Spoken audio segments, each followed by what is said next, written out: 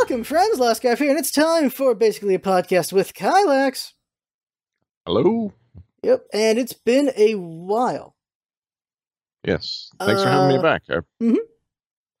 You have interesting insights, of course. Oh, we're recording on Veterans Day, so thank you for your service, Kylax.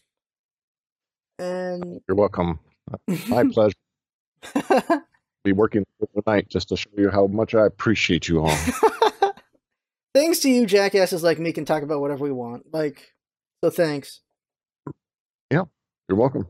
No problem. That was an awkward situation when somebody comes up to you and says, "Thank you for your service." So I just decided years ago that I'm just going to say you're welcome. I'm just going to borrow Moana, go to the Moana line, and just be like, you have kids, right? Really... Wait, what? I do. I have one daughter. She just turned 8. Yeah. So, 8. How many times have you had to hear Moana? From her, it wasn't. She's too old for Moana. Okay. Her was Frozen. It was Frozen. My granddaughter, though. Yes, I'm a grandpa. I'm the world's greatest grandpa. My granddaughter, however, Moana all the time. Nice. Like probably at least 20 times, if not more. I've seen Moana. Dang. Yeah, I've seen it too many times. I really like Moana. I really hate Frozen. Really? I hate the plot twist of Frozen. I just hate it. It ruins the movie for me. Okay. Right. Probably because I really like that guy. I'm like, he's such a good guy. Now he's not. No, he's not. Such a guy. Like for me, it's like Obi-Wan with Anakin. He's like, "You were the chosen one. You were the chosen one. You're supposed to bring us together, not tear us apart." Bringing that up real quick. Star Wars news. The dude who's behind The Last Jedi, he's gonna be helming the trilogy coming up after this trilogy. And so he's like, coming up after. And it's not gonna be Skywalker related, which is interesting. And so there's different reactions. Like one is, "Oh, they better not kill Luke in this. I will not be happy with that." And the other one is, well. From him, so it was like, well, now I hope you guys really like The Last Jedi since I got to helm the next trilogy. Well, that's what I read about, was that they must have really liked it if they're giving him a whole trilogy to himself. Yeah, like ridiculous. They must either have a lot of faith or he knocked Last Jedi out of the park. Yeah, we'll find out soon enough. I'm glad it's not Abrams, though. I like Abrams, but some of his ideas, no. Because he's all about the mystery, and the mystery doesn't work in a trilogy. It works for the start. It doesn't work for the end. So I think it was perfect for 7. But he doesn't finish things out very well. He's just really good at starting them up, in my opinion. The mystery of the lens flares is the only mystery I want. Like I couldn't watch the last Star Trek one. The Wrath of Khan remake. It's just... Or no, that was the one before the last one, I guess. Wrath of Khan was the second one. The third one is... Yeah. Yeah. It's just ridiculous. The amount of lens flares was just... Ugh. I don't know why he's in love with that. Like, it's like John Woo and doves. Like, there's just doves everywhere. Feathers all over the place. I wonder if he has he must have a dove wrangler or something. Like a dove wholesaler. Like on speed dial. He's like, "Oh, it's John Woo. I need some doves." Got a movie going on. I need 1,000 doves right now.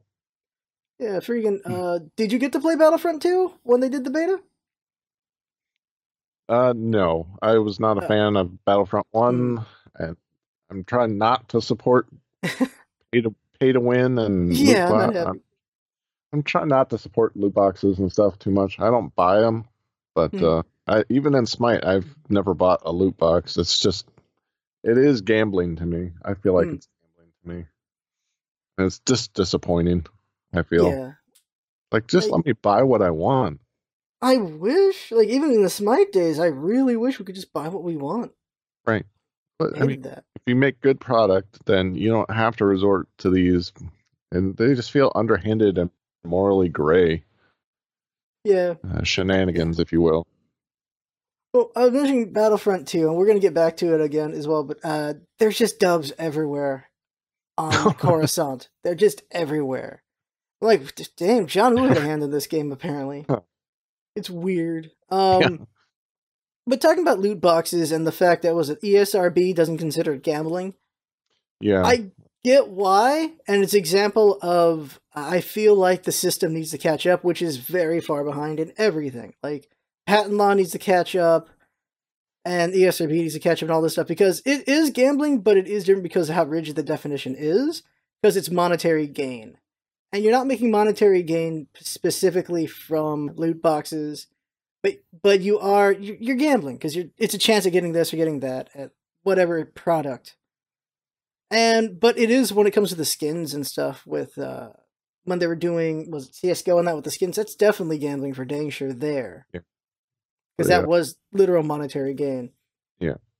No, I don't agree with the ESRB at all, especially their defense that you're getting something of value. There's no chance of you getting nothing. And I think that's kind of sidestepping the issue. Plus, I mean, if you invest $1 and you get back something worth 5 cents, how is that not gambling? I mean, they tell you at slot machines and so forth, the payout rate is, 97%, or they'll say 99% or whatever, under 100% payout rate, just to kind of lull you into that false sense of security of like, oh, I have a 97% chance of getting something. Well, in this case, you're getting a 100% chance of getting something, but what you're getting is arguably not worth what you invested. Yeah. Being someone who goes to Vegas way too much, it's 97% over what time period is the real question there. Mm-hmm. And it's like, well, someday someone's gonna hit that big jackpot. That's really what it is. Mm-hmm. No one ever hits it, but it's supposed to be. It's possible. But yeah, a spray. No one wants this spray. No one wants this random tag or like. There's so much useless fluff or tat that you get that you didn't want, and it's unfortunate. Like at least. Arguably, there are things you want when it was original concept of like, it's essentially putting money into those, what's it called? It's like gachas, but old Skinner school. Boxes? Like, not skin boxes, but like, you put like a quarter in a thing and you get like a little plastic ball with a toy in it. Right. And it's like that, gotta get them all or stuff like that. But in this way, it's different rarities and all that, and yeah. I guess it's like card packs as well. You have rarer cards and stuff in the card packs, but at least you can play those cards. Even the at least stuff. You're getting something physical out of that you can buy and sell and trade. On the market, you can't sell or trade your digital loot because it doesn't belong to you. Part of the terms of service and end user license agreement when you install a game is that all that stuff does not belong to you. Therefore, you cannot sell it or resell it or trade it or basically get rid of it. It's just yours. So, collectible card games, on the other hand, you can take it, find a buyer who wants that card, and then sell it or trade it or do whatever you want with it. Burn it, make some heat for your house. Yeah, I got some randomly rare stuff that's probably worth a bit, but yeah. And just buying cards and selling cards and stuff like that. When I was in high school, there was a bit of a market with that, and I was looking at it. Mm-hmm. And oh my god, cards are worth so much. You're talking baseball cards, or what kind of cards are you talking? Like Magic cards, and I was around when Pokemon cards first came up when I was in high school. And, like, getting a Charizard or something like that was worth, like, a lot of money. Because it was, like, it's that cool Pokemon card and stuff like that. Baseball cards, oh my god, there's so much speculation market going on with that. As a gift, one of my dad's friends bought me, like, a 50-pack.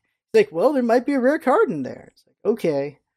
And we actually still have those. They're, like, 20 years old. I don't know if they're worth anything. But it's weird how cards have some sort of like speculation market behind them, like baseball cards and stuff, and even Magic cards and such. I think there are actual websites you can go to and you can kind of see the market value of your card, like kind of like a stock market ticker. Yeah. You'll see, it goes up during this year and then goes down, and it's kind of fascinating. Like, I'm trying to remember. There is a baseball card. It's worth the most money because there's only like 16 of them. And the reason for that was the baseball player I can't remember his name. It's just some random baseball player. Well, he's probably big then. But it was for chewing tobacco, I believe. And he found it abhorrent. So he had them destroy all of his cards. And so there's only a couple that exist. And so they're worth a lot of money. Interesting. He must have found out after the fact. Yeah. So it's interesting what can cause speculation and such. But going back a little bit on, let's say, Blizzard and loot boxes, Blizzard doesn't think they're part of the problem. I disagree. But Roger, I heard that too, where they said their loot boxes are different. I actually think their loot boxes are worse. Because they're full of crap. And you can't even buy the currency unless something has changed. I'm kind of haven't played Overwatch in a while, but unless something has changed, you can't even buy the currency directly to buy the skin or whatever that you want directly. No, you have to go buy loot boxes to get anything in that game. Definitely. That goes back to like the notions with Smite, where you have to buy loot boxes for certain skins. You could buy a lot of skins, but you had to buy loot boxes for certain skins in Smite. And Overwatch is the same thing. You have in that case, you can buy nearly everything, but there are certain ones that can only be loot boxed as well. But you have to keep buying loot boxes to get that currency. You can't just have the currency. Like Smite, you can at least have the currency. Gems, you can at least buy gems to get skins. Right. Where Overwatch, you have to get the gold for it. So you have to buy more loot boxes. So yeah, I agree. That I didn't even think about is you can't even buy the currency, which makes it pretty egregious. And for me, they normalized it, I feel. I feel like they normalized loot boxes in a big way. Because they were just this big game, everyone got crazy on the hype on it. I really like Overwatch. I don't play anymore, but I like the lore. And I like their skins. They're really nice skins. And so, yeah, I bought loot boxes, and I level up a lot to get more loot boxes. That's something at least nice is you can level up to get loot boxes. But you can't buy the currency to get it. So it's constantly just on the luck for it. But they did normalize loot boxes. Just the concept of loot boxes itself, they normalized it very well, in my opinion. I agree. Because even though it's only cosmetic, so it's not pay for power like Battlefront 2, it still did normalize loot boxes for people, where the goalpost got moved. It used to be no loot boxes at all, and then it went, okay, cosmetic only loot boxes are okay, and that's what Overwatch did. That's definitely what Overwatch did. And you have some people who hate that, who don't think that should have happened, that they should have moved the goalposts, but they did. And I've always been okay with cosmetics, but I never thought about the fact you can't buy the currency. And that's very true. That's a good point. You can't buy the currency. And at least with HOTS, with Heroes of the Storm, you can buy the currency. You can do that. I think you can also buy the boxes with the currency. But everything in that game can be bought with currency unless I'm not thinking of certain things. I'm sure there's some rare things you can only box, or they're only for special occasions, like the summer skins. I have to go back and look later to double check on that for myself. But that is the frustration. Anybody in the comments below? Yeah, it could help out if I forget to check. Are there loot box only skins in HOTS? There are some in Overwatch, but they're only for certain occasions as well. That's the ones that kill me, is you have to be here during this holiday time, and it has to be through a loot box. You can't buy it any other way. I hate that. Limited time offers. Yeah, I've always been against that, even back in the Smite days with like Poseidon. I'll always be against that, because like it's artificial rarity because it's a digital thing. I would love it if someone who didn't know about Smite 5 years later could still get that skin, because it's such a cool skin. Right. It's like they missed the boat because they just weren't old enough. They just didn't have a computer. They just didn't have it. And so it sucks to be them. And so I'm not a fan of that. it's a good What if it product. was? What if it's advertised that way? I guess Yeah, a lot of people get angry about that. What was it like the what was it the 2012 Artemis skin? mhm. Used to be like the rarest thing, rarest skin in Smite, and then it came back, and they started offering it in like loot boxes or something, where you could Yeah. get it for free or buy it or something directly, and people got all upset Mhm. because it's now available, and it was advertised as this limited rare one time offer kind of thing. That is I can true. see some people Is getting upset about that, but mhm. Like it drives sales because like, oh, I got to get it now. I can't get it later. I got to get it now. And it's like, well, they'll probably still get it. They still would have got it later. It's just you don't get the big jump right now. I don't know, but yeah, it's all about you got to get it now. Buy now. Sale. The sale is now. It's not later. It's now. So you got to get it now. And I don't know. I always believe in the long con over the short gain. That's just how I've always seen it. So I don't the know. law of diminishing returns. Because the more you have people over, the worse it's going to be later on the line. They're going to be more distrustful. Yeah, you can only shear. You can what is it? You can shear sheep many times, but kill them only once. That's a good one. I like that one. Never thought of that one. Rounders, Moving. It's what? Rounders, movie Oh, with Matt really? Damon, Huh. poker movie. Oh, I haven't seen that in so long. Oh, John Malkovich's accent in that movie is amazing. I love that. It's like I reference that all the time. I want to do a Russian accent. Why? I just do. I just ooh.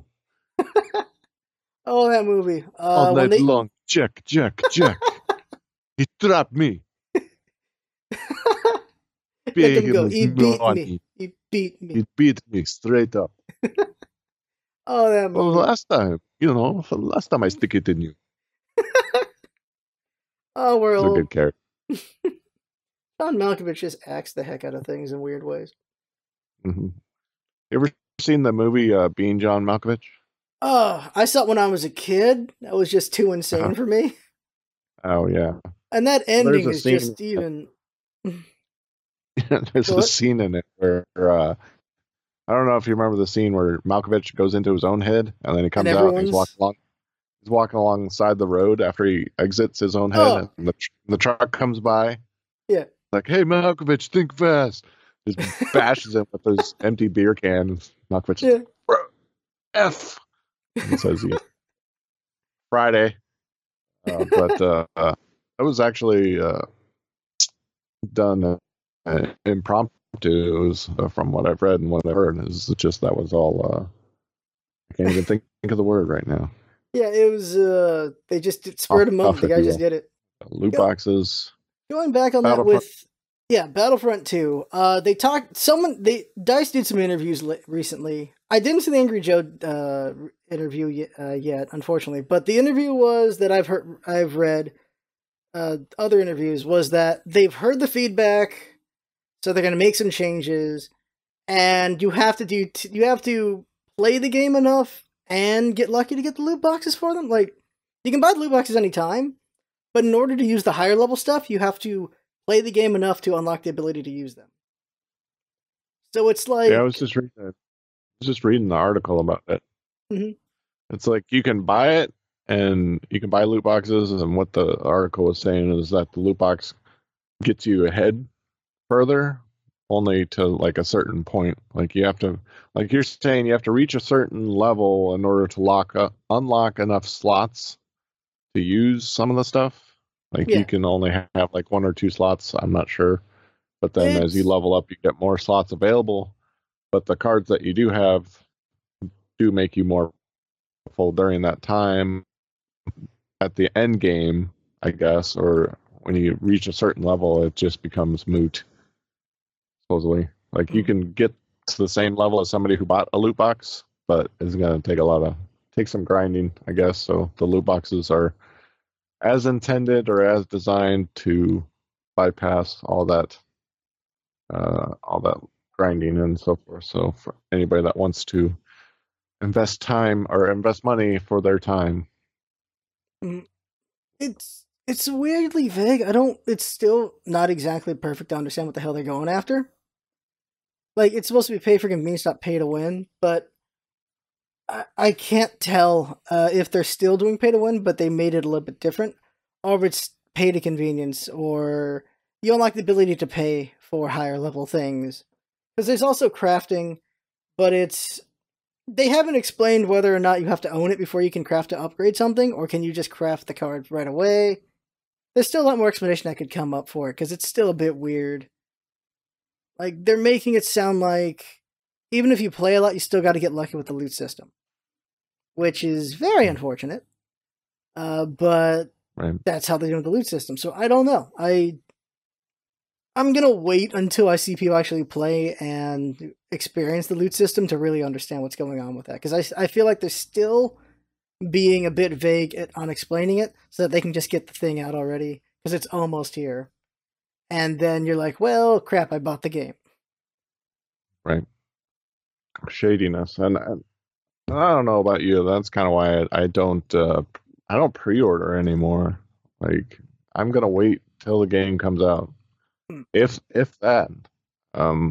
Thankfully I've been out of I had been out of the video games scene for so long that I can go back now, and there's so many games, so many even series that I have never even played before, that I have a backlog of stuff that I can go through or go back through.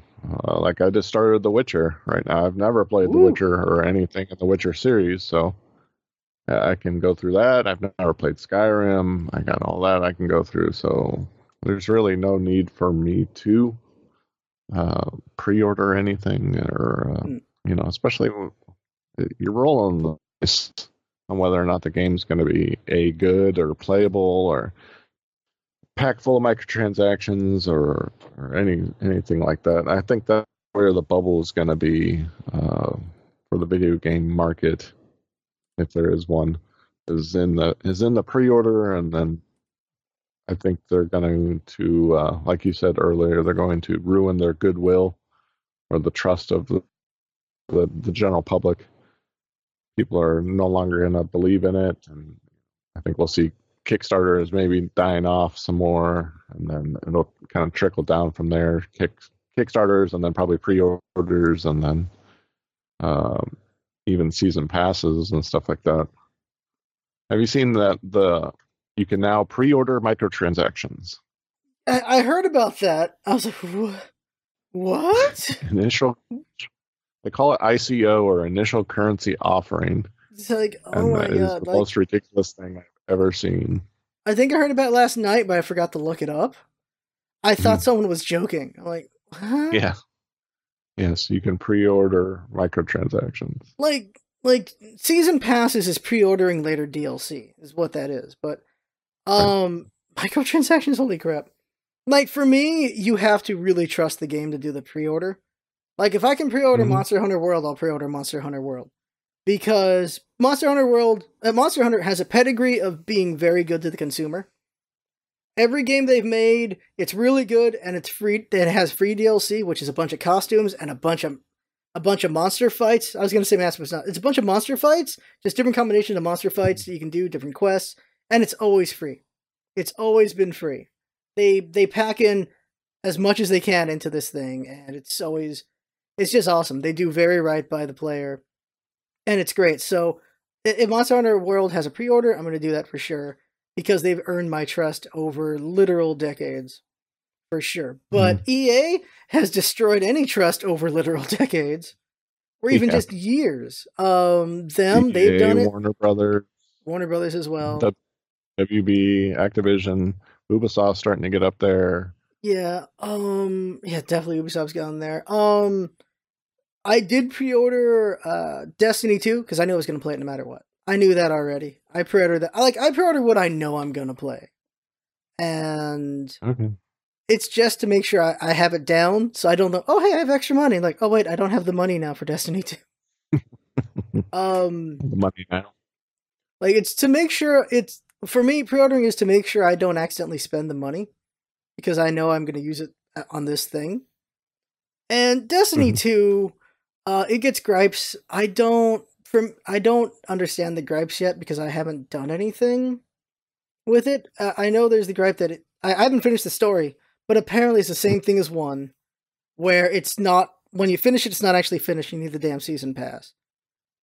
And I've started to give on that one a bit, if they actually finish the damn thing. Give on that a bit because it just, if you're going to craft a story, maybe it takes parts. And this is partially maybe because of Telltale and Life is Strange, where they've been episodic. So it's kind of got me kind of used to waiting for more content in a way. And I forgot to mention that for us, Telltale, like when we were writing up the list of things we wanted to talk about, I forgot to write down Telltale's layoffs. But Telltale, it's a different reason from the others why the layoffs have happened, because there's been so many layoffs. There have. Like, a lot of layoffs. It's unfortunate. At least this bigger conversation, which we'll get to, but I guess go down the line. First up is Visceral and EA. Visceral gets axed by EA. And it... Surprise. It's unfortunate because, of course, people were predicted it years ago that Visceral was going to get axed because Visceral doesn't match up with what EA wants. Mm-hmm. And EA is like, we don't want to do single players anymore. We want to do services. And that gave them the key word, because we're going to hear it again in another company, service. They want to be a service. They don't want to make single players. They want to be a service. And that is going to be Battlefront 2. That is Battlefield. Now it's going to be Titanfall 3. Oh god. If Titanfall, after Titanfall 3, we're going to see Titanfall's company die as well, probably, unless it's really good. Yeah, Respawn's a company? I think that's the name of it. I might be wrong. Like, I like their games, but when you're under EA, who knows? That's the scary part. And it's actually, the thing is, so many designers. Mm-hmm. The thing about Visceral is some people didn't understand, so I'll explain here. They thought Visceral was a company, then they signed on with EA. And Visceral has been EA from beginning. They originally were called Redwoods EA, because they've always been there. And then when they made the horror game Dead Space, when they made Dead Space, they changed their name to Visceral. And they've always been an EA company. They never broke free or anything like that. And so it just sucks, because Dead Space, of course, a lot of people like that game, Dead Space 2. And then 3 is where we saw EA get their hooks in there when it came to loot boxes and everything. And it just fundamentally changed what Dead Space was. And I think that was what gave people clues like, we're not going to see Visceral anymore eventually, because they've taken a direction and EA's taken a different direction, and they're diverging. And who knows what's going to happen. And we now know what happened. Yeah, but it spawned the whole single player's dead talk. And it's like, how many games would like a word with you? Yeah. So many games, especially over the last couple of years. I mean, have been great single player games. I mean, look at this year alone. Mario Odyssey is freaking knocking it out of the park. You got Zelda Breath of the Wild. Those are both Nintendo titles, but Wolfenstein 2 is it's not bad, but it's a pretty good game experience. It's just showing up right now. What's it called? Nier Automata was a big hit. I think it was a big hit. Nier Automata, Hellblade is that independent one that they did. Hellblade. GTA 5 just became the biggest selling game in history. Yeah, that one goes in both directions. Like, because of their online, because of GTA multiplayer, because they're not even doing any more single player, is what I understand. They're just going to do only multiplayer content now. And it's because they make so much off those shark cards. They make so much off those cards. They're just making bank off that thing as a service. Like, people are buying it, but they're buying it for multiplayer, is my understanding. Oh, GTA single player is an amazing game in my opinion. But they see it as a service moneymaker, and that's how they're pushing it. And so, I don't know, it's in both directions on that one, but GTA, quite a thing. There's just a lot of single player games that are really good, and there's of course really good service games, which we're calling them now. They're being called service games instead of multiplayer. They're just service games now that are really good. I think it's the big companies just want these service games because they have the potential for whalage. Because who doesn't want to hunt them whales? So there's going to be a lot of AHABing from the big companies, and I worry about that a little bit, because what that does is it's exactly what happened. Visceral went down. And it leads into perfect world. with Runic and Motiga. Perfect World did the same thing. They killed Runic, and they severely cut down Motiga. It was the same wording of, we want to focus on service. We want to focus on service games, so we're cutting loose Runic, because that's more single player, and we're cutting down Motiga, which was gigantic, which, of course, wasn't a big hit, unfortunately. I really wish it was. It's a pretty good game, but it was not a big hit.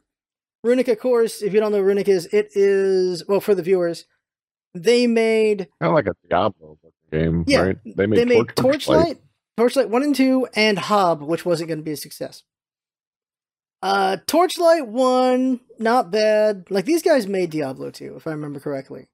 And so they went off and made Torchlight, and it was an improvement, it was pretty good. And then Torchlight 2 sold 3.5 million copies? Or 3.8. But that's overall, though. When they first came up, I think they sold 2 million, which is like full price, closest to that. And then later on, it's sales and humbles and stuff. So they sold about 3.8 million copies overall with Torchlight 2. And they did not want to make a Torchlight. They didn't want to make a Torchlight 3 because they were burning out on Diablo. Mm-hmm. So they made Hob, which was a unfortunately very buggy, interesting game, but buggy, and wasn't going to grab a mass audience, in my opinion. And it didn't, unfortunately. And they're gone. The thing that's weird, though, is they're under Perfect World. Perfect World is nothing but MMOs until they got Runic and did Torchlight, which is so weird. So it's not a big surprise with that one, but it still sucks to see a single-player company, well, not necessarily single-player, but a company doing interesting IPs going down as well, because the company wants to focus more on service. Mm-hmm. It's just the direction the games company is going. From what I've seen, it's like game companies are using that as a way to not really, boost their revenue stream, but also make their revenue stream like more predictable. Because before all this happened, it was all dependent on your sales and speculation, and it was either you did really well or you did pretty well, or you just like tanked. Like nobody bought your game. That's what's always weird to me about games with loot systems, because they're gonna make money, which is unfortunate. But you hope they don't, and you would hope they would be actually more speculative, where like maybe it'll do well, maybe it won't. But no, people just buy boxes, dang it. And I've talked before, I've played a lot of mobile games.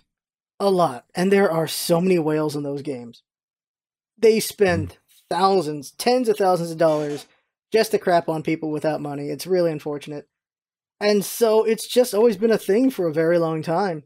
But we haven't seen it on the same scale on PC, on console, but we're going to start seeing that, it looks like. And that's very unfortunate, because phone games are just a nice waste of time, but they are not very good games at all in any way.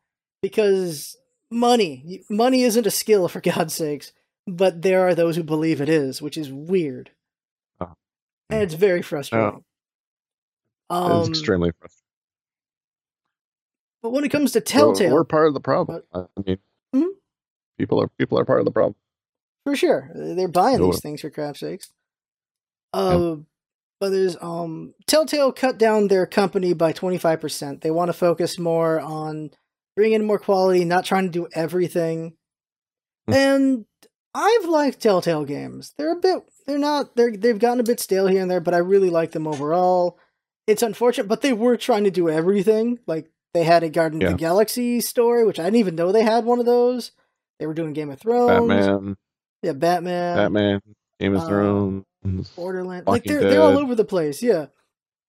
And I found them enjoyable, but holy crap, I guess their sales weren't doing too well on some of them, and so they cut down. And because... in so close vicinity, you hear all these different companies having either these companies are dying or they're cutting down and stuff like that. You get these arguments from developers, not just random people, but also developers saying the video games industry is not sustainable. So what do you think? What do you think of that? That they think it's not sustainable?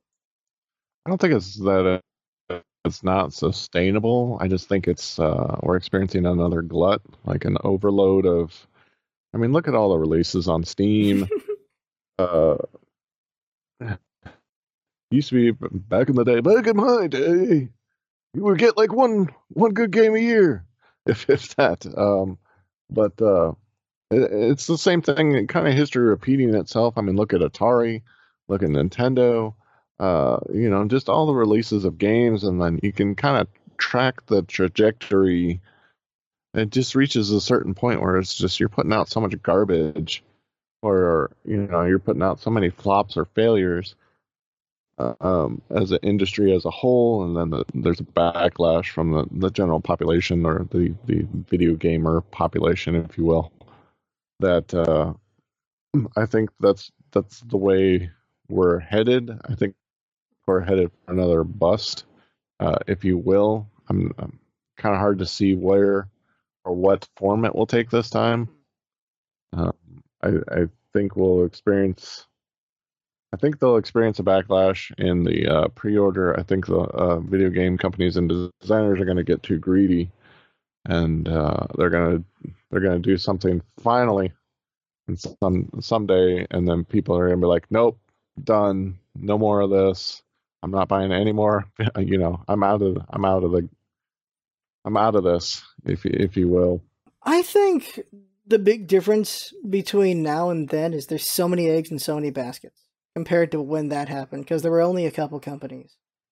Like there were there were quite a few developers, but it was all consoles and stuff for the most part. I feel like now there's too many eggs in too many baskets because of the ceiling and the floor is a lot lower, I feel, because with Steam, the reason why we have so many freaking games is the ceiling for them is just 100 to get your game on Steam. And so we have this gigantic supply, just a huge supply. And what that does is it is hurting already the indies, because there's so many indies to compete with.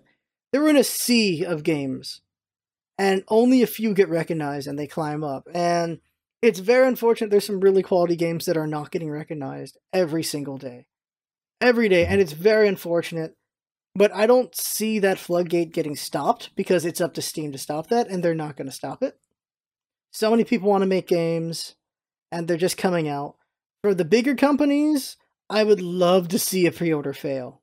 Like, one of the big guys having a pre-order fail would be nice to see, because it would be nice for them to wake up and go, maybe we should do a different tactic. Like, maybe we should be not... Maybe we shouldn't be trying to take everyone's money. Like, it'd be nice. It'd be nice to not have loot boxes be a thing. Like, you actually earn your stuff, or you just have the stuff you want. Because that was a thing a long time ago. It used to be, you like these colors? Well, there you go. You already have the colors. You don't have to buy the colors. Whatever colors you like, you have them. You got all the crayons from the crayon box right now. You have to spend $1 for this crayon. Another thing to consider is not only the money aspect, but also the time aspect. Because I think it was Total Biscuit was talking about this, where games are just asking you to invest so much time into them. Hundreds and hundreds of hours of playtime, and grinding and so forth. It's like there's only so many ways you can split a pie. There's only so many ways you can slice it up and have enough to make a good dessert, if you will. So I think they'll reach, the pendulum will reach its tipping point, or however you want to phrase that, and then I think the gaming industry will dial it back a little bit, and then they'll probably dial it back a little too much, but that's just the way it works. I think in the major publishing, major publishing will dial it back. I don't see indie ever dialing it back, because they can't. Everyone needs to get their foot in the door somehow, and they're all going to put their foot in the door at the same time and break the damn door. But for big industry, I think probably, like, we might see something going on in that direction. But I don't see Steam ever slowing down. I don't. They can. It's in their best interest. Yeah. It's in their business model. It's in their best interest to sell as many games as possible, I guess, or get as many people on Steam as possible. Like, Steam is... Oh, what are you saying? Sorry. It's good, but it's also concerning and bad in a way. Yeah, like, Steam is too big to fail in their situation. Like, they have to keep going, because everyone's relying on Steam to be around at this point, because everyone's library is on Steam for the most part. Like, yeah. I have 1,400 games on Steam. I need Steam to not go down. I need that because Daddy's got too many games. Like, I only have like two games on EA. That's so true. I actually had never thought of that before. That Steam is being relied upon so heavily now, and you're probably right. If Steam were ever to go down, maybe that's the form that the next video game bust will take. Is just Steam. Knock on wood. I'm not wishing this upon anybody. I'm not even wishing it upon me. I don't have 1,400 games. I think I have like 90 games in my library, but I don't wish this upon anybody. But maybe it would be sort of karmic justice, if you will, and that Steam kind of either fell out of favor or just went under, if you will. It would be but you're probably right. They're too big to fail right now. Like, it would be absolutely insane if they went down. Like, Steam was like, hey guys, we're done, bye. It's like, holy shit. Like, what? Consoles would be huge. Like, they'd be like, doesn't matter, we're fine. Other gaming services, good old gamings or GOG gaming, if you will. Oh yeah, like GOG, Discog. Like all that, there'd be a lot of ancillary and what we call second and third order effects to that, because think about like Humble Bundle, and all those websites that kind of deal in Steam codes, if you will. Like I'm using Humble in a big way because Steam has done things where you can't really buy games for other countries anymore. Canada and America can't buy games for each other anymore. Really? Humble Bundle lets you. So everything I buy for giveaways is through Humble now, because the gift link, you give it to someone else and then they turn it into a Steam code, it'll be for their country. So if I, American, buy a gift, I buy a Humble game and I send it to a Canadian, it becomes a Canadian code. Whereas if I buy it through Steam, it does not.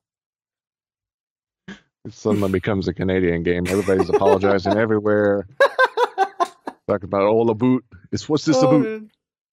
Yeah, there's just a Tim Hortons. It's just Tim. You just add Tim Hortons, eh? Bunch of hosers. I went there. Tim Hortons is amazing. Yeah. But that was an aside. Yeah, because Steam's just too big. Like, it's I want to believe they're constantly managing themselves to keep going and everything, and the floodgates really helping them out. Like, they're making every single game's like 100. The reason why, of course, Activision did not put Destiny on Steam is because Steam would get a cut of that, and that's a big game right there. So luckily they're like, oh hey, wait, we're half of a company. Blizzard, can we go on here? Yeah. And like, it's the first Activision game on there, and people are like, what the hell? What's Activision doing? It's like, you guys forget they're the same company, right? Like, Activision and Blizzard are one company, guys. Yeah, I did not realize that myself. Yeah, but, we forget. That makes it even more concerning, because did you see the loot box or matchmaking system patent?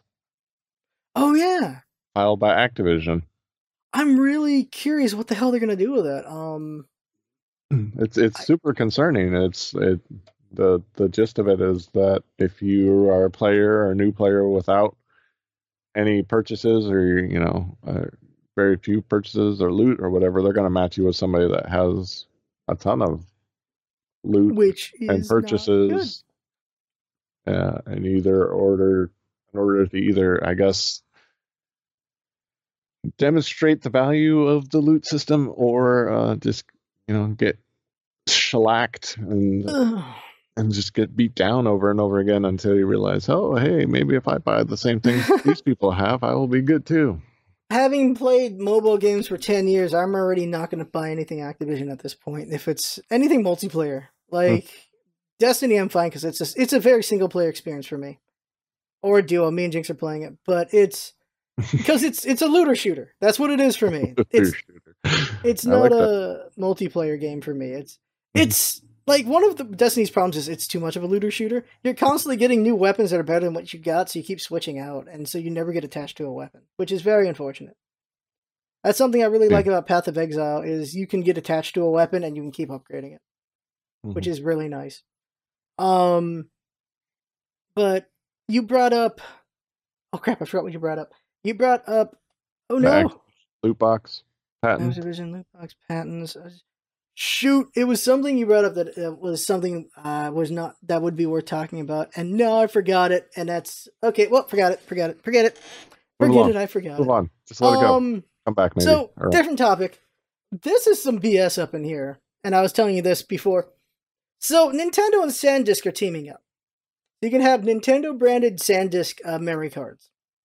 Oh, okay. I have one. I have a SanDisk memory card in the Switch right now. I have one in my phone. I had one in my camera. Like, I have one in the Wii, I think. I think the Wii had a SanDisk slot you could put in, or the Wii U did. And so, like, SanDisk has always been a go-to guy for memory sticks. Like, I have memory sticks that are SanDisk. I think this one is. Yeah, I just have... When it comes to memory, SanDisk seems like the way to go. They're kind of cheap and everything, but they do a good job. So they're teamed up with Nintendo, so you can buy Nintendo-branded SanDisk memory cards at, like, GameStop and stuff. Okay. 300% markup. That's where it's mind-blowing. You can get a $30 SanDisk, the exact same one with Nintendo logo on it, for $90. What? And I'm like, what? The idea, it's like, okay. Apparently you just take a purse and put Prada on it and you expect to get more money out of it is what this is. That's what it seems like. You're paying for the brand. Yeah, brands have power, which has always been an interesting thing, but not that much power. Like, are you kidding me? I don't know. Like, people are willing to buy things because of brands, but it's so weird to me. A SanDisk that's 30 is now 90 because Nintendo's on it. Like, it's... That's super weird. Like, there's that old... maybe they're just feeling out the market, maybe. I guess they are. They're like, hey, is Nintendo on it? People buy Nintendo. I don't know if it's SanDisk's decision or combined it's their decision, or if Nintendo said for our license it's going to cost this much. I'm like, I'd rather not even do it at all, because for me...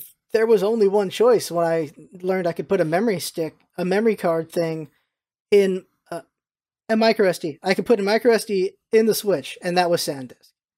That was the only option in my mind. And I figured that would be the same for others. So I don't know. I guess maybe they felt that other people were buying other brands, so they had to put Nintendo on it, that people are buying SanDisk. I'm not sure. But that's what it is. I'm not sure either. I guess I'd have to look into the whole market and whether or not they kind of have if they have a corner on the market. I guess that kind of makes sense. But if they don't, I feel like nowadays most people brand loyalty is kind of something that's going away. In my mind, is that people, I don't think people are searching for the Nintendo specific SanDisk anymore. They're going on Amazon, or they're going on Newegg or Tiger Direct or whatever, and they're just trying to find the best deal. I feel like you don't have a choice but to find the best deal. So we can't really do these branded deals. Like, goddamn millennials, and they're not having any money. That's why everything's dying. Because it's like... millennials are killing the diamond market. We don't have any money for diamonds. Also, they're rocks. Yeah. Millennials are killing Applebee's. We don't have any money for Applebee's. Have any money? Like, millennials are killing everything. I can't afford anything, guy. Of course I'm killing your market. I can't afford your market. Like, guys, where's the money at? You have the money, apparently, because I don't. Yeah. It's, what do you want? You can't get blood from a stone unless you really, really hated that stone and you put blood in it to do it. That was a weird tangent, but, blood-filled stone, come on. Bloodstones. Like, barely now, what the real estate market is getting surprised because, like, holy crap, millennials are buying homes. And it's because we're starting to get money again because the economy went to crap, and it takes a long time to recover the economy. And it's finally starting to show signs of it, which might open up another real estate bubble. I hope not, but everything's in cycles. And so millennials are buying things again. And like me, I just got a job. I literally just got a millennial scarf, just got a job with benefits and everything. And I'm like, I can afford things again. Holy crap, I can buy things again. And it's like, hey, I'm not gonna buy diamonds, but I'm like, hey, I can afford things. Maybe you won't complain about me, guys. It's so weird, blame millennials. Like, I don't know if you on the radio, multiple radio stations will put it like this: advertise on the radio. You can reach kids, adults, and even millennials. I'm like, right. What do you mean, even millennials? What do you mean, even millennials? Where are we in this thing? Like, where are the millennials at? Like, you're your own genre, worthy of mentioning, and so bad. And it's funny you should bring that up because I just read that somebody tried to define a micro generation in between millennials and Generation Xers. Mm-hmm. It was like 1976 to 1981, I think, is what they said. Mm-hmm. I don't know. The whole generation thing is hokum, if you ask me. It's because it's so vague. Everyone's a millennial now. Like, well, it was Generation Y, and then at some point, Generation Y disappeared, and it was just millennials. I've heard Generation Y, Generation Next. Generation Next. I think I even saw like Generation Z or something. But millennial. If you watch Adam Ruins Everything, he did a little talk conference thing about this, and he's like, generations are baloney. It kind of all started with Generation X, and the reason it started with Generation X is because they defined it in, I think it was Time magazine, I believe, and then that's like just sold, and whoever defined that term or that concept of Generation X just made a buttload of money. Okay. So it's all about making money. And he went on to prove like how things people say about millennials and so forth are kind of things that they've been saying since the beginning of time. And, the newspaper's going to ruin everything, or, millennials are on their cell phones all the time and they're watching media all the time. And then you go back, to boomers and so forth, and the TV came out and like, oh, these kids are watching too much TV, blah, blah, blah. They're going to ruin their mind. That's all they want to do. And then you go back even further to like, I don't even know what that generation's called, but like the Depression era kind of generation. And it's like, oh, newspapers, all the people are reading the newspapers and not interacting with people and so forth and so on. So, yeah. There's always a whipping boy. There is always a requirement for a whipping boy because people can't just go like, all right, well, things are shit. There always has to be a whipping boy. Like, and I hope the next generation, like either this or the next, just gets beyond that. I hope they won't, because there's the jokes like, yeah, we're taking our lumps. I can't wait to beat on the next generation myself. Like, okay. Like, we could just break the cycle. Like, it's like a frat boy. It's like a frat house, man. Oh, jeez. You put all your time into it. You go through the hazing and initiation phase, and then when you get to that point, it's like, oh no, it's my turn. Comeuppance, or revenge for all those, not realizing that you're not getting revenge on the people that. Yeah, you're just hitting someone else. just perpetuating it. Because it's like, well, I survived alcohol poisoning. Time to see if they can survive alcohol poisoning. Right. Oh dear. Anything else in gaming? There's always something in gaming, but I cannot remember the one I wanted to talk about because I suddenly remembered it, and then I have now forgotten it again. But the debate, maybe not just Nintendo. Look, the highest rated games this year are Breath of the Wild and I think Odyssey. I'm not sure if the numbers have come back, but and then Persona 5. And there might be one more. But like I think the top 5 are It's 3 Nintendo games are the top 3 or top 4, and 2 of them are Breath of the Wild. Right. And then it's Odyssey. And I think it's Persona. If it's not Persona, it's one other game. I can't remember which one it is. But I know people love the hell out of Persona 5. They really like that one. But like Nintendo is just there. As far as soundtrack of the year, I'm giving it to Cuphead for sure so far. Have you heard any of the Cuphead music? Yeah, I've watched a couple of your videos. I've seen some playthroughs. The music is amazing. Art style. I mean, just what went into making that art style is ridiculous too. But they captured the soul of that era. They really did. Oh yeah, definitely. That big band music. Yes, it's so good. You can just watch the actual bands play them. It's so very amazing to see that. And it's just a really good soundtrack. There's some really good soundtracks, but Cuphead for sure, that's an amazing soundtrack. And just mentioning that, because why not mention Cuphead? We can talk about that debate, because I was down during that debate. It was like hardcores and all that crap.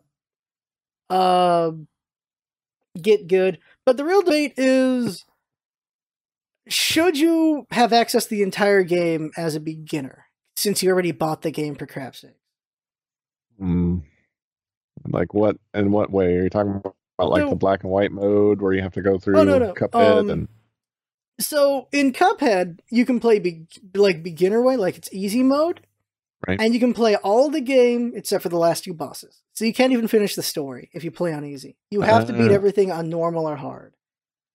Huh. And I come from the we come from the era when that was just a thing, where you could play the game on easy and you got to like stage 3 or something. And then on normal, stage 4. And on hard, stage 5. And then on very hard, stage 6. Like some games did that, where you had to earn your way to the next levels through difficulty. But that's like Super Nintendo era. And that's like maybe 64 era? I don't remember for PlayStation era. Like you had to earn your way. Because it was a way to keep the game longer, because you had to just keep trying to beat it to get there. But in this day and age... I mean... It's interesting. I mean, interesting concept, because if you think about it, what's the point of easy and easier, we'll call them.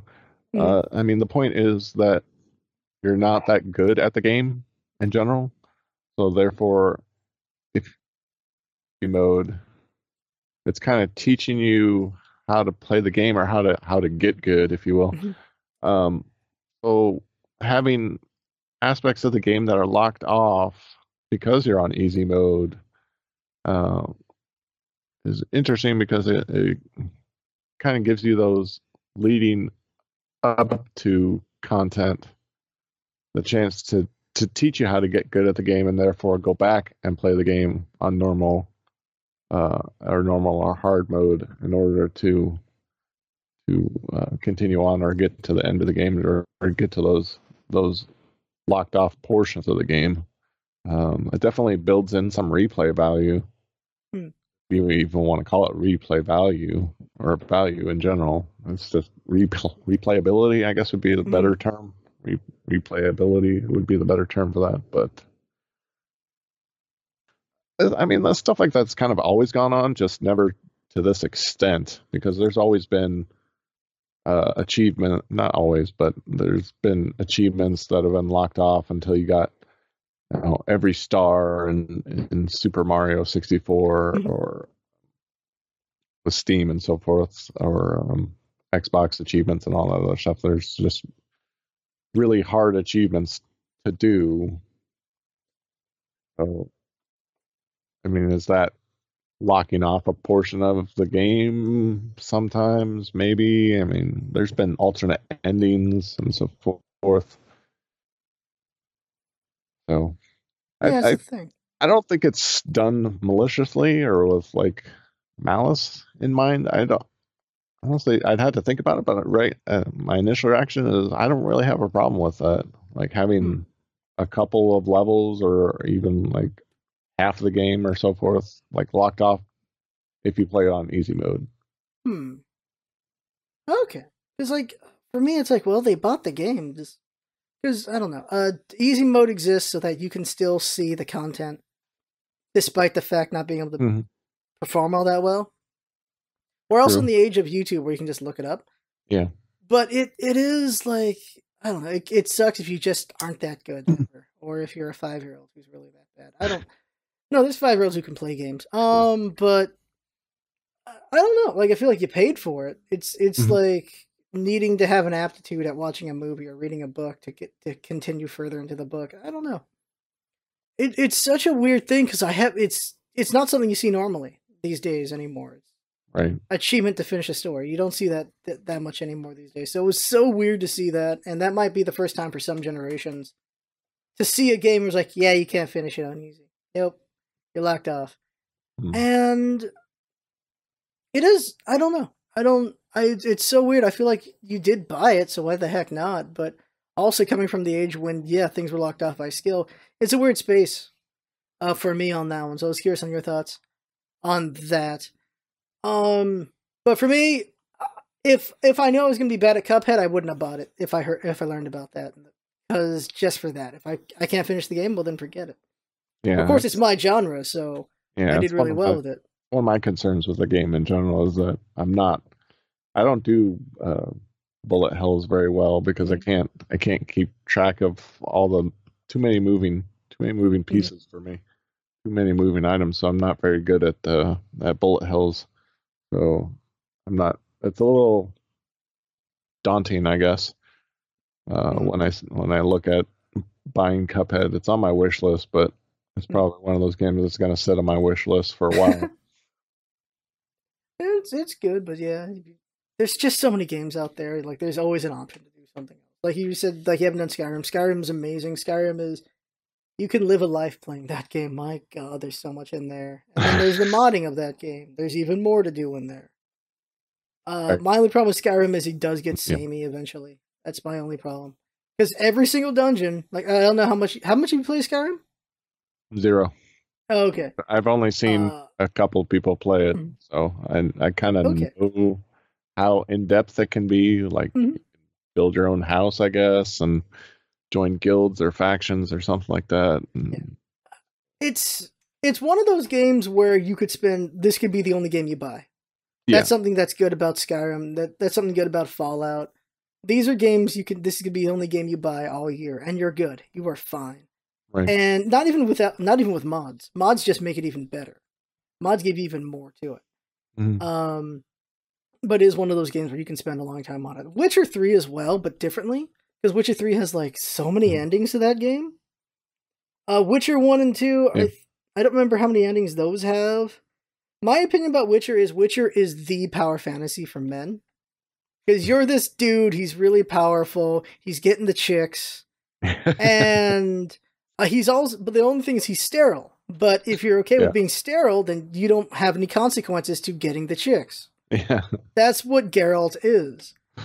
And like, he is the power fantasy for some people, and he's also just a fun character in general. And it's also interesting how gray his world is.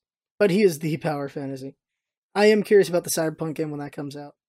I am hugely interested in that game. I cannot wait for Cyberpunk 2077 to come out. I was so surprised when I saw the trailer. Not even a trailer, I guess it would be that teaser thing. The teaser, yeah, it was just crazy. It's things like it's the girl's just sitting there. Yeah, in the street, and she's got blood on her little T-Raptor arm claws, if you will, or whatever you're calling it. Yeah, because I remember motion bullets and. Because when you first see her, you don't see the arms yet. I think you see her, and then you slowly pan to the arms, like oh shit, and then the bullet hits her face. You're like, holy crap, okay, that's something. And then it's like Cyberpunk, like, okay, I'm interested. Coming out when it's ready. That's funny, but it was released so early. So early. That was released. I mean, just that teaser alone was released 3 years ago. Yeah. I kind of hate when they do that because I feel like it's just gonna, you got kind of a hype thing, and then it's gonna die down, and then I don't know. You only get one first impression. Yeah. So I worry about that. But I am hyped for it. We get quite a bit of Cyberpunk, but we also don't get enough Cyberpunk, I feel. Like, I really like Shadowrunner. Mm-hmm. Shadowrun. I really like Shadowrun. I like that world a lot. That's a Cyberpunk meets fantasy at the same time kind of world. Suddenly I'm forgetting the other Cyberpunks. Like Syndicate's another one, kind of. I think Syndicate's another one. There's not enough Cyberpunk because I can't even think of any right now. Like just Shadowrun. That's it. No, there's one that came out. Cyberpunk. God, that guy's name. Got the sunglasses on. There's a big old pre-order. Unlock the pre-order level. Oh, besides Deus Ex, there's Deus Ex. Deus Ex is the Cyberpunk game. Yeah. I don't know how I forgot freaking Deus Ex because he didn't ask for this. You know, he didn't ask for this. Didn't ask for this. God, Deus Ex is one of the most amazing games of all time because just all the things you can do in that game, like the original. There are just things you can do, but yeah, I'm happy to see another Cyberpunk. Happy to see more. I don't ever want to see games go down because of the fact that I love all the different things we see. There's so many different games and ideas coming up and everything. So many different and also like it feeds on stuff with even nostalgia happens. Like yeah, Shovel Knight is just such a nostalgia thing, but it's its own thing. It's so good. And then also actually seeing nostalgia. Mutant League Football showed up in October, and it's such an arcadey fun game. It's like a mix of Blitz and old Mutant League. It's just fun. I really enjoy it. And I just like seeing nostalgia once in a while. That's one of them. Wolfenstein 2 has Wolfenstein inside of it. Not the original. Yeah, it has the original inside of it. Mm-hmm. That is so cool. Like, you can just... Because it's, like, how many KBs or how many MBs is the original game? Right?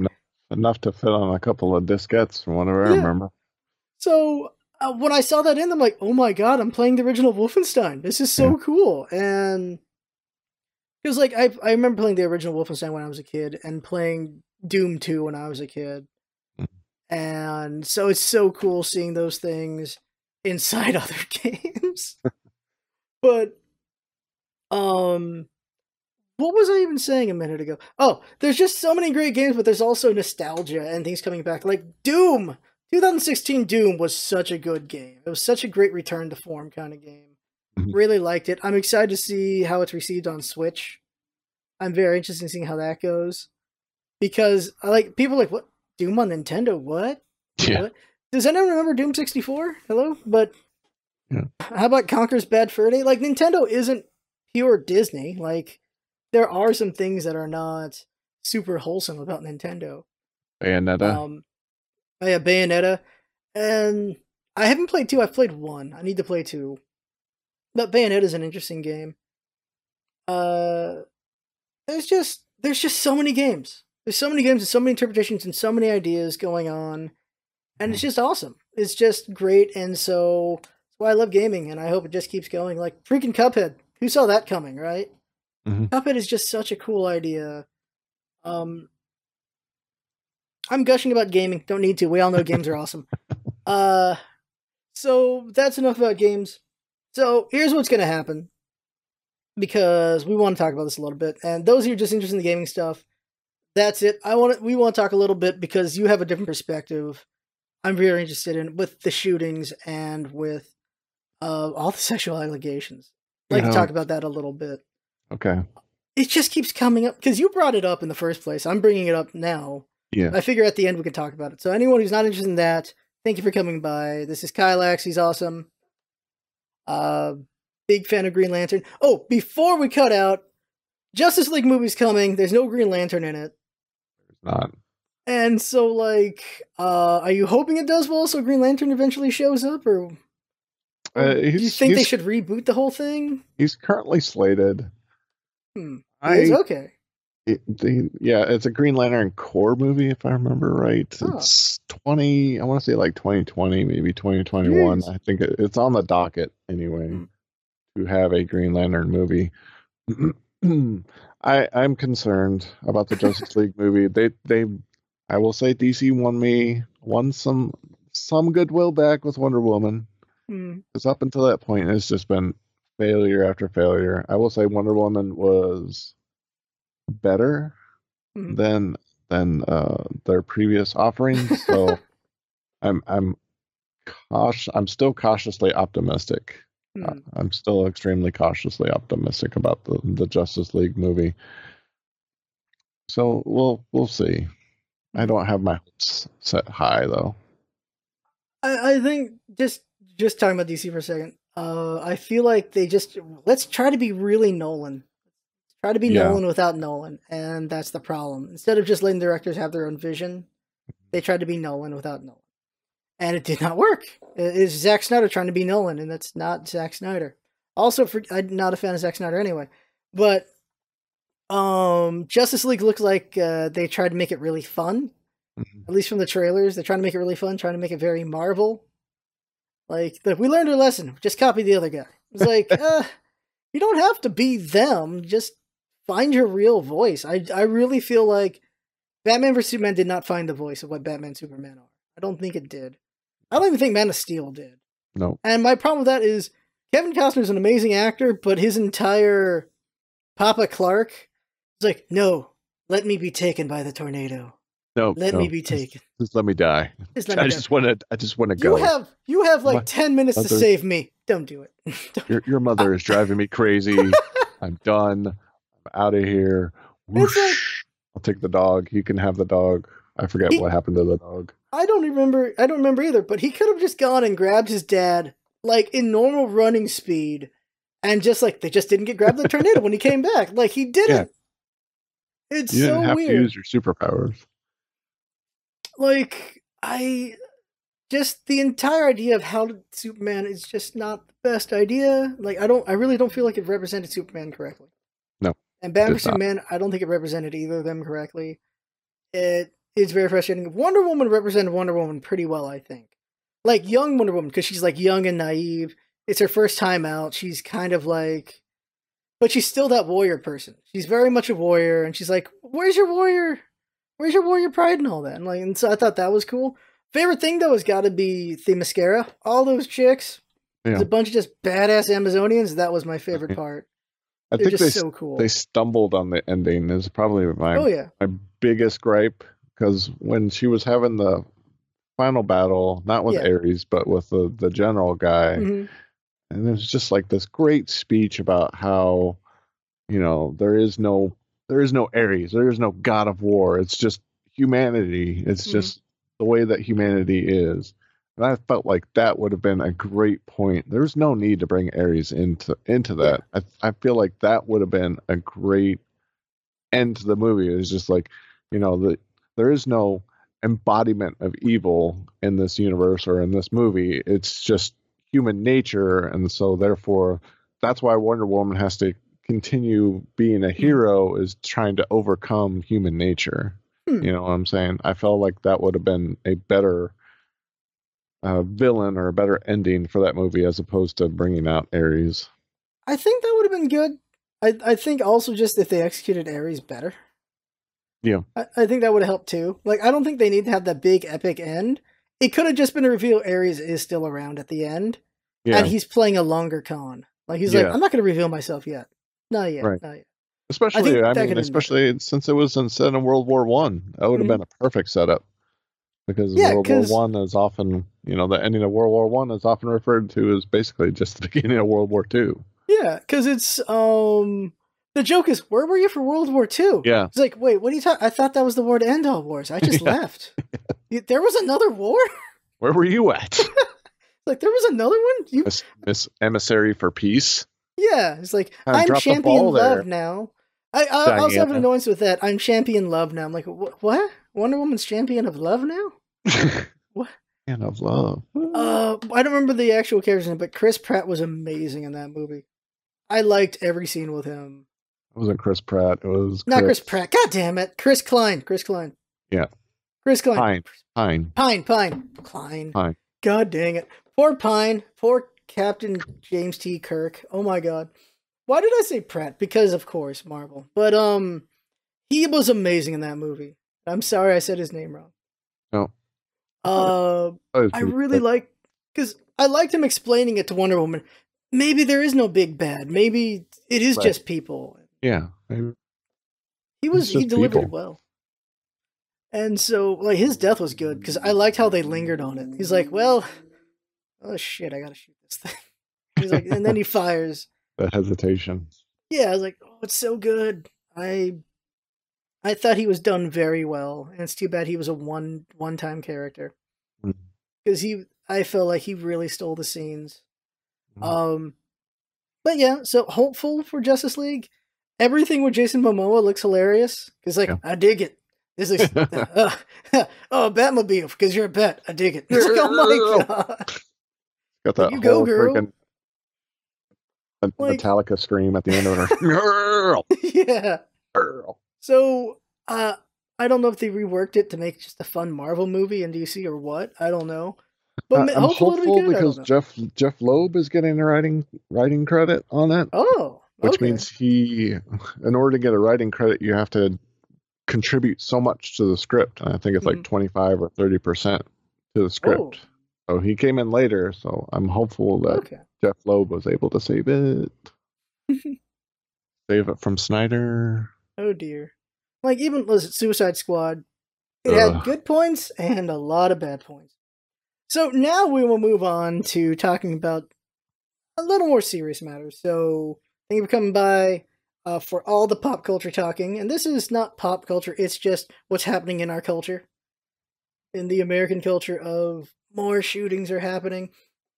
My dad was in Vegas when that shooting happened. Mm-hmm. He was there. And it's like, he was telling me about the chaos. And it was just, no one was allowed to leave or go inside the casinos because, like, we're just in such a weird age now where there's rumors spreading, but not just that, but on the internet to make it worse. Where there was only the one shooter, but people thought there were shooters at the Bellagio, people thought there were shooters at Caesar's Palace, they thought there were shooters everywhere. So no one was allowed in or out. It was very scary, very hectic. And then eventually, of course, it was just the one guy at the Mandalay Bay getting all those weapons and shooting all those people. And the damning thing with that was, the argument is, if we arm everybody, they'll be able to fight back. There's no way they could have fought back in that situation. And, because even if everyone's armed, they're going to be carrying pistols. They're not going to be carrying a rifle to shoot back at a guy on the whatever 5th floor he was on. So they can't really fight back on that. So that wasn't a very good situation there. No. And for me, it's like, of course, there's gun control to talk about there, but it's also just the failing of Mandalay Bay security, just not catching all those weapons getting in there. And I don't know, it's just an ugly thing that happened there. Of course, it's extremely ugly. Right. But the most recent one is the one in Texas. Yep. And it was a church of God, of all places, for God's sakes, getting shot up.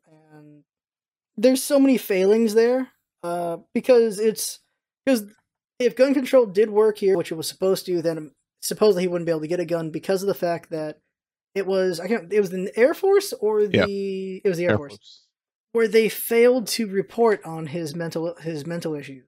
They failed to register him in some database or whatever when he got out. Yeah, so they're saying they're going to do an inquiry. Yep. So they're going to do an inquiry and see if any other cases didn't get reported either, because, that's kind of important. Yeah. And this is the thing about it is, we'll never really know how many times gun control has succeeded, because, well, there's no shootings happening at those times. The same thing we don't know how successful the CIA is, we don't know how successful any government is, because you don't hear about the times when they stop a plot, because they can't tell you that, obviously. And also, you don't really know. You don't really know when they actually have stopped a thing. And so we have these cases where shootings do happen, and this is one that maybe was preventable. It's unfortunate. But the thought process I have is, it's in Texas. There's no way people in that church did not have weapons, because they have to have guns on them. It's Texas. And that might be a bad assumption, but at least one person should have one. But you would think if people are getting shot at, their first instinct is to hide. It's not to whip out their gun and shoot at what's shooting at them. Would you say? I mean, you're going to get a split. Because you always got the fight or flight instinct. So True. Some people want to fight, some people want to run away. So this is the adrenaline rush, and that's so true. I think you get a mixed bag. Do I think you would get I don't know. I mean, everybody might get an over response, I guess. But for you, like, you have training for being able to do something what has to do with guns and stuff like that, and it would be like, if you were in that situation, what would it be that you'd be doing? If I were trapped in a shooting situation, it depends, I guess, on who's with me and where I'm at. I'd like to think, I would definitely be shocked at the initial setting, at the onslaught, because I mean, gunshots are jarring. They're you kind of, and then you'll feel that adrenaline rush, and you just kind of look around and try to assess your situation. You kind of, one of the first things you want to do is probably seek some cover, if you can, and then help other people calm yourself down and examine the situation if at all possible. Don't overreact, and don't panic, realistically, because that's not going to solve anything for you. It's not going to help you out in any way. You're just going to make poor decisions, where people are getting trampled and so forth. And that's kind of the response that you see when people panic, as opposed to, dropping down to the floor and then just kind of gathering yourself and gathering your situation. They kind of teach it in schools nowadays. You want to barricade, if there's an active shooter, you want to barricade yourself in the door, and tell people to get down. I don't walk around armed, so I wouldn't actively fight back, but I would like to think that I would be able to help other people get to safety in some way, shape, or form, or at least provide some sort of assistance to first responders, point them in the right direction, or like, hey, I saw a guy over there, or I heard shots over here, that kind of thing. But that would be my recommendation: is just at the onslaught, take cover, and then take a couple of seconds. It's going to be hard to fight against that instinct, but just take a couple of breaths, analyze your situation, and kind of decide on what the best route is, instead of making an animalistic, adrenaline-fueled, panic decision. So I feel like that's going to serve people better. At least that would serve me better. Because my whole thoughts is, you're getting caught off guard. It's not going to go very well. Right. Even if everyone in that church is armed, they're getting caught off guard. They don't know what's going on. They don't know where it's coming from.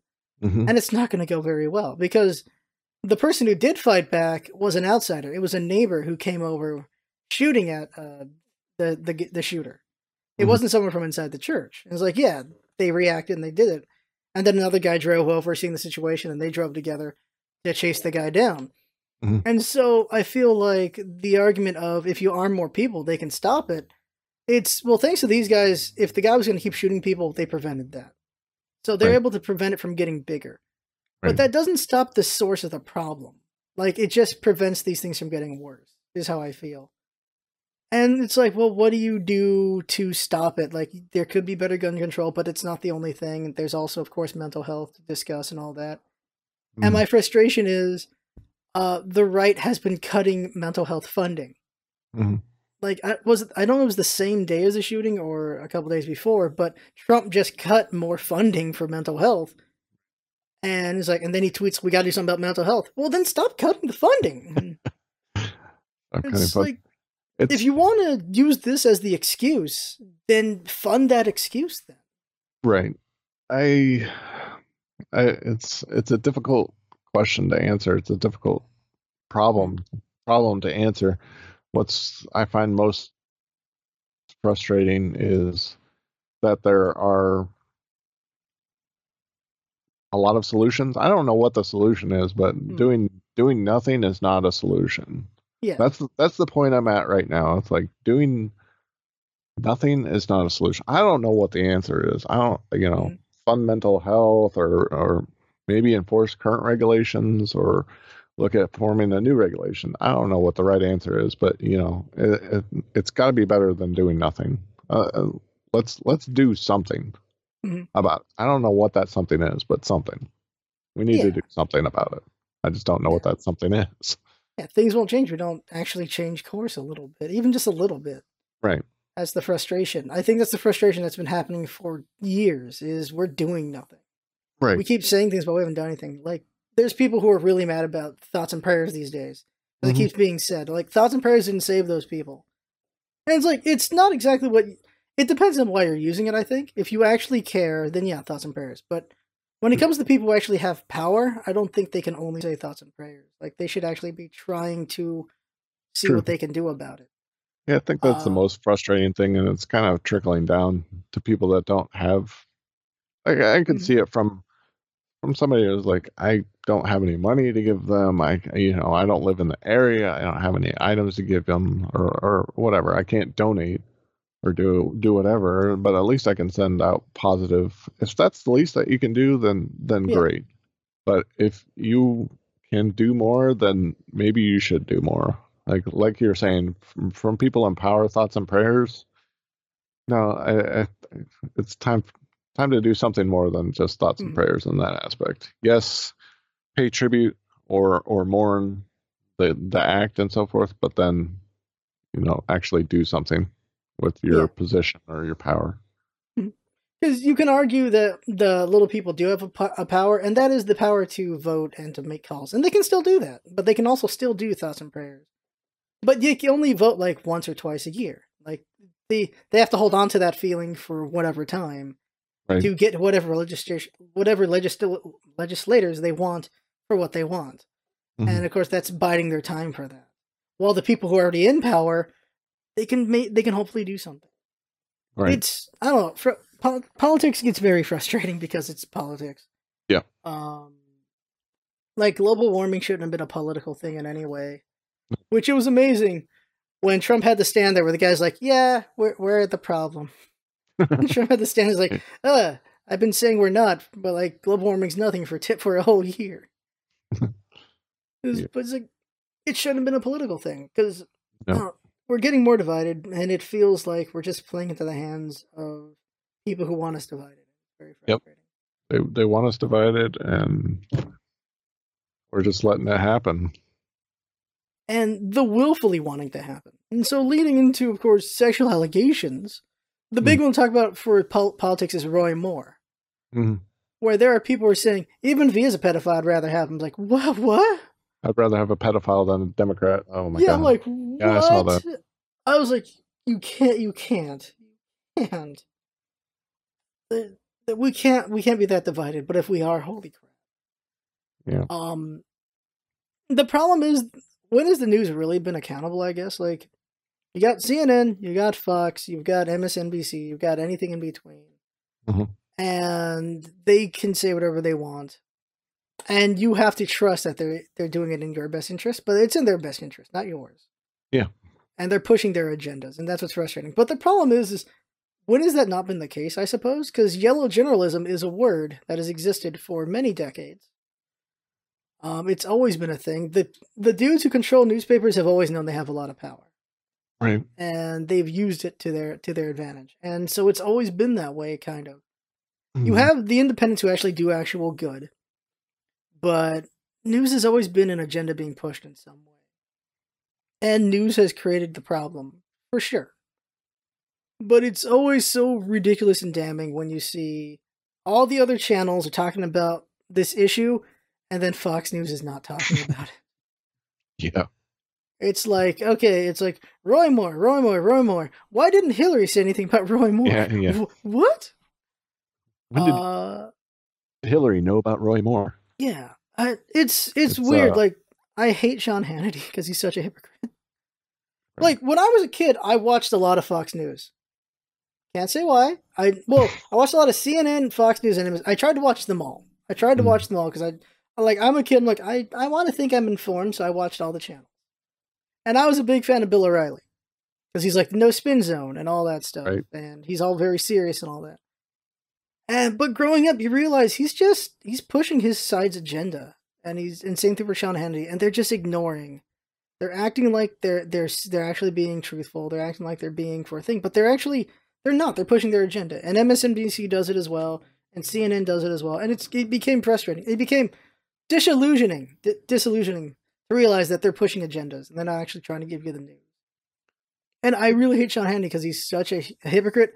Because when it was Obama, he went over Obama's beige suit, and he went over what mustard he's putting on this goddamn hot dog, and we see so many faux pas out of Trump, and he's not doing the same scrutiny. Ketchup on steak. Yeah, and it's like, oh my god, I can't. I do it, but I've seen you tweet angrily, not angrily, but like no to that, but I do it. If I don't have A1, I'll do I'll do ketchup. If I don't have A1, well, it's not only the ketchup, but also that I think he cooks his steaks well done, which is like you want to eat like dry meat. Yeah. You're eating leather. You're eating leather. You obviously don't want to have a good steak. Therefore, a good steak really doesn't need not just condiments. Right. No, like, I agree totally. I think like halfway through it does, because at that point you've kind of gotten acclimated to the taste. You're just changing up a little bit. But yeah, a good steak doesn't need anything, and I feel like until later, because then you've already gotten through half of it. It's like, I don't know. Why are we talking about that? So going back to the divisiveness, and the Fox News and the CNN and the MSNBC and the media, I think it's just reached the point where it's just untenable, or it's unsustainable, or it's just too hard for all these media outlets to be neutral. Like it's not profitable anymore. They realize, I think they realize that fear is not working as much anymore. So therefore they have to kind of go for this divisiveness, push button us versus them mentality. That's the way politics, the Democrats and Republicans have kind of been forever and a day. They find these big button topics and problems like abortion or gun control or so forth, and then be like, oh well, I'll be on this side and then you be on this side because it looks like we're about 51 to 49%, or just about evenly split. So I think those news outlets, it's not sustainable anymore for them to be neutral. My frustration is from the beginning of our country, there's always been us versus them. There has always been, but there has always been room for compromise. Mm-hmm. We're founded on compromise, and it's just centuries of compromise. Like there's always been a hard push from one side or the other, and they're kind of screwing over the other side, but there's always also been compromises along the way as well. Mm-hmm. General Kelly, I saw him talk about Civil Wars, like the lack of compromise is how we got here. It's like, no. Do you remember those things that were literally called compromise, sir? The Missouri Compromise, the Compromise of 18, whatever. There were literal compromises. Like the entire,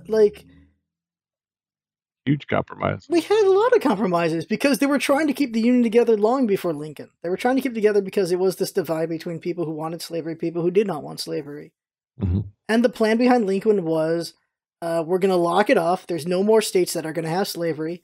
The West is going to be non-slave, and slavery will hopefully die a slow death. That has always been what he was going for. And then when it broke apart, it's like, okay, we're taking them out now. Okay, we're taking them back. We're forcing them back. And eventually, let's have the moral high ground and let's get rid of slavery. Because that's what it was. It was a calculated move to just be more moral high ground and to get more recruits. Mm-hmm. Is if we're fighting slavery, that gets more people invested in this. And so, what do you mean no compromise? But then, of course, after the Civil War, all that, rebuilding the South, my God. But we've always had compromise along the way. Like, we can also say, like, Lyndon B. Johnson, he was doing compromises for civil rights and all that. Mm-hmm. Like, it was JFK wanted to do some civil rights stuff, but LBJ's like, no, you can't do those. We're not there yet. We're getting there, but we're not there yet. And then when it was LBJ in power, he was like, we can make these little things, and then he made the bigger pushes as well. And that's always how it's been. We ease into things. But like because of how old I am, I feel like I don't remember the Clinton era, but for like the Bush era, it felt very divisive.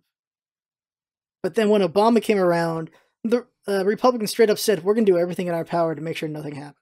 Like, he doesn't do anything. I remember them saying that. And it feels like, and near the end of Obama administration was, for the justice, for judicial, to fill that spot in the branch. They're like, no, we're not going to do a thing because they'd do the same. It's like, that is so childish. Right. That is what a third grader says. That is not what an adult says. Yeah. Make a compromise and actually make this happen. Right. But they got what they wanted anyway. It didn't happen, and then they got what they wanted after Trump got elected. And it's frustrating because it shouldn't be that way. It shouldn't be grade school. It's politics. And yet it has become that. It's very weird. I feel like politics has become grade school. Well, the other side would be like this, so we're not going to do that. Like they're justifying their actions by saying the other side would do it in the same place instead of being the bigger person. I feel like that's where we are. You guys are being petty. Grow up.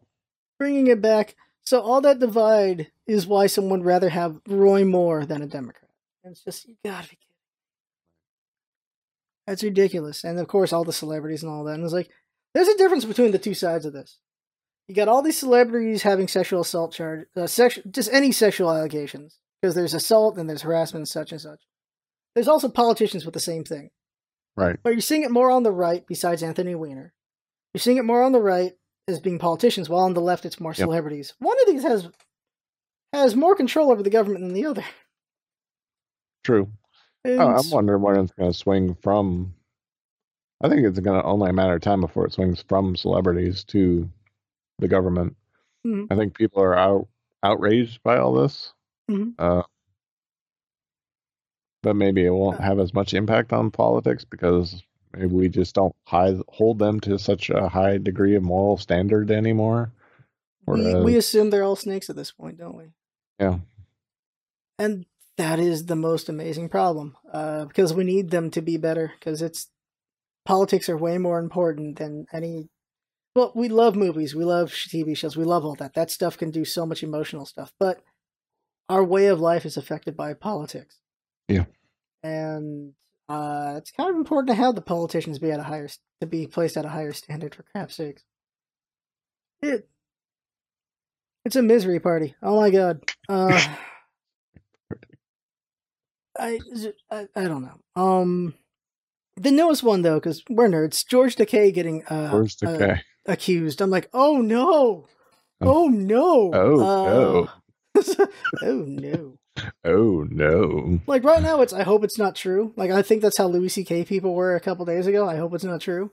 Yeah. But I hope it's not true. Like it's the whole, but the problem is it's always, though we say it's innocent until proven guilty, in public opinion you're guilty until you're proven innocent. And even then you're guilty anyway. Well, right now it is. I think that's the way it is now, but you go back a couple of years and it was was that like some big streamer or whatever was accused of sexually assaulting somebody, and everybody's like, "Oh, that's not possible. That didn't happen." Blah blah blah blah blah. Ooh. She's just making it up, and yeah, that also happens a lot. Still now, like still does, but I feel like both are happening. Actually, I'm wrong in saying it. I said it incorrectly. I feel like the in the public perception now that sexual assault and sexual harassment are big deals now. At the moment, they're very hot topics, if you will. I think the way it happens is the accuser always gets crap. The accuser always gets crap. The accused doesn't get as much. I think now it's getting more even, where both are happening. Because there are fake accusers. That's the problem. Yeah. And I think it's a hunt for normalcy. The belief that they're not a true accuser, because you don't want to believe all these horrible things. Mm-hmm. So you want to believe this person is lying. I think that's part of it.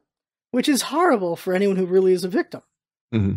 Like, you got the Louis C.K. victims, you have all the Bill Cosby victims, you have, now with the George Takei, the Kevin Spacey victims. Mm-hmm. Harvey Weinstein victim. Harvey Weinstein, dear God. Where there's smoke, there's fire, right? Right. If it's only this one guy for George Takei, then it gives me some doubt. But if there's multiples, then holy crap, then I can't really want to give him the benefit of the doubt. Because, I don't know, it's celebrities, and we look up to some of these, well, not these specific celebrities, but maybe someone looked up to them. Right. Like, George Takei has been an advocate for a long time. A lot of people look up to him. Louis C.K., a lot of people see him as this great comedian, so there's probably comedians who look up to him. No one looks up to Harvey Weinstein. Kevin Spacey, people looked up to him for sure. He's such an amazing improvisational actor. Mm-hmm. Like, I probably look up to him as an actor. Mm-hmm. Not as a person, but as an actor for sure. So it does suck to see these people you believe in being accused of these things and then finding out they're true, even more so. Yeah. Like, Louis C.K., though, was like an open secret in a way. Like, people knew. Right. They talked about it all the time. Weinstein apparently was one, but of course, being just a layman, I don't know anything about that. But of course, I'm just hoping about the Takei one it's not, because that's a pretty bad one if he's being a hypocrite. Mm-hmm. And it's just, how about we just be decent human beings? Like, my standpoint at this point is, because Paul Ryan said, and a couple others, was like, as a father of daughters, as a son, as a this, is like, as this male thing that has these female things attached to it, I am appalled. It's like, you don't have to be a father. You don't have to be a brother. You don't have to be all these things. You can just be like, yeah, it's horrible. You shouldn't be treating women like that. It's called being a human being and having some sympathy and or empathy for your fellow human. Yeah, you can just be that. Just be a dang human being and have empathy. For crap's sakes. Yeah, don't whip your dick out. Yeah, would you like it if somebody did that to you? Like, I can brag. All the women who have seen my dick wanted to. So there you go. Like, you can brag that. Like, they wanted to see it, guys. Stamp of approval, right? I was like, I'm not... Every woman who's seen my dick has wanted to see my dick. Like, I'm not freaking just harassing people or... Like, I want to believe that I'm just a good human being. Even with power, I won't be a horrible human being. I don't think power corrupts. I think a lot of people just are kind of shitty, but we can have good people because we have lots and lots of people who don't actually do that crap after all, but we don't think about that either. Because, well, the problem is you just see it. You just see those people. Yeah. Nowadays, I think that's... I don't think we've had more sexual assault. I just think we've had more exposure of sexual assault. Yeah. Like, I know sexual assault went on in the past. I know sexual assault is going on now. In the future, it's just, you just see it now. Yeah. It's kind of being dragged out or exposed. So, because it was Alfred Hitchcock that he did the same thing. He used his power. He used his position of power to get on women. And when they fought back, he ruined their careers. It's a very unfortunate thing. Like, even Hitchcock, this guy who saw respect and everything, he was also a bastard. So it sucks. Oh. Heard that before. And so, like, it was the chick from Birds or one of his other movies. He was like, all right, sleep with me. She's like, no. He's like, okay, I'm going to ruin your career. Right. And it's like, well, damn. Yeah. And so that's the thing. And that's because Hollywood is, well, any situation makes or breaks an actor. And so you get why that was an open secret for people with Weinstein, because he was a kingmaker. And so they were like that. And it's so horrible. And it's like people saying, hey, we all knew, everyone knew. Well, why didn't you do anything about it?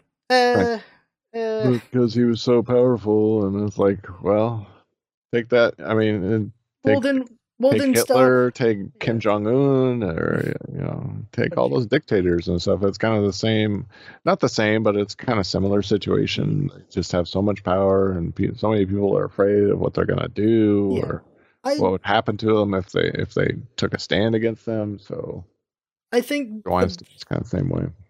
The biggest example that people don't think about is Stalin. Mm-hmm. He literally erased you from history. Like, holy crap. Like, you got erased. You got photoshopped out of history. That is That is scary. Like, holy crap. And better and this already. Jinx is gonna murder us. Oh my god. It's going so long. But well, why don't you just have her cut it up into 2 segments then? Do like the video gaming segment, and then you could do like the political. It might be at this point. But like, just to make it more horrible, really quick with Russia. This might have been after Stone. I don't remember the time of the. It had to be after Stone. The time of the space race. When they were sending out cosmonauts, there was that couple. They sent out a man and a woman. They got sent out, and their rocket got lost. And it's them calling out for help with distress signals. And the last thing the woman says is, "No one will remember us," because they got erased from history. Because any failures don't exist, so they didn't fail ever. No, I'd never heard that. So there's your proof right there. They just got erased. To Russia's credit, they did get the first female cosmonaut. They beat America by a year. To space, yeah. Yeah. All right. Okay. We've gone long enough. Good talk. Where can everyone find you these days, Cox? Oh, the same places. Twitter.com/thekylax. I'm on YouTube at the Kylax, and then email kylax@hotmail. Email me. Nobody emails anymore. So yeah, really, everyone DMs. Yeah, tweet at me seems to be the best way to get a hold of me. So this has been basically a podcast, a very long podcast, but we've been gone for 5 weeks. So.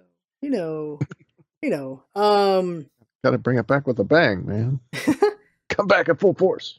And it's really just talking about what's going on, and well, it's majority gaming, but it is basically a podcast, so we can talk about other things as well. But majority gaming, some pop culture, and I guess if the rest of the world creeps in this case, it was a little bit of. We're having too many shootings lately, so that's why that's there, and we're having a lot of sexual allegations lately, so that's there as well. But yeah, I had fun talking about it, fun watching and listening. That's what it's all about, isn't it? Having fun, thanks for coming by, and see you next time.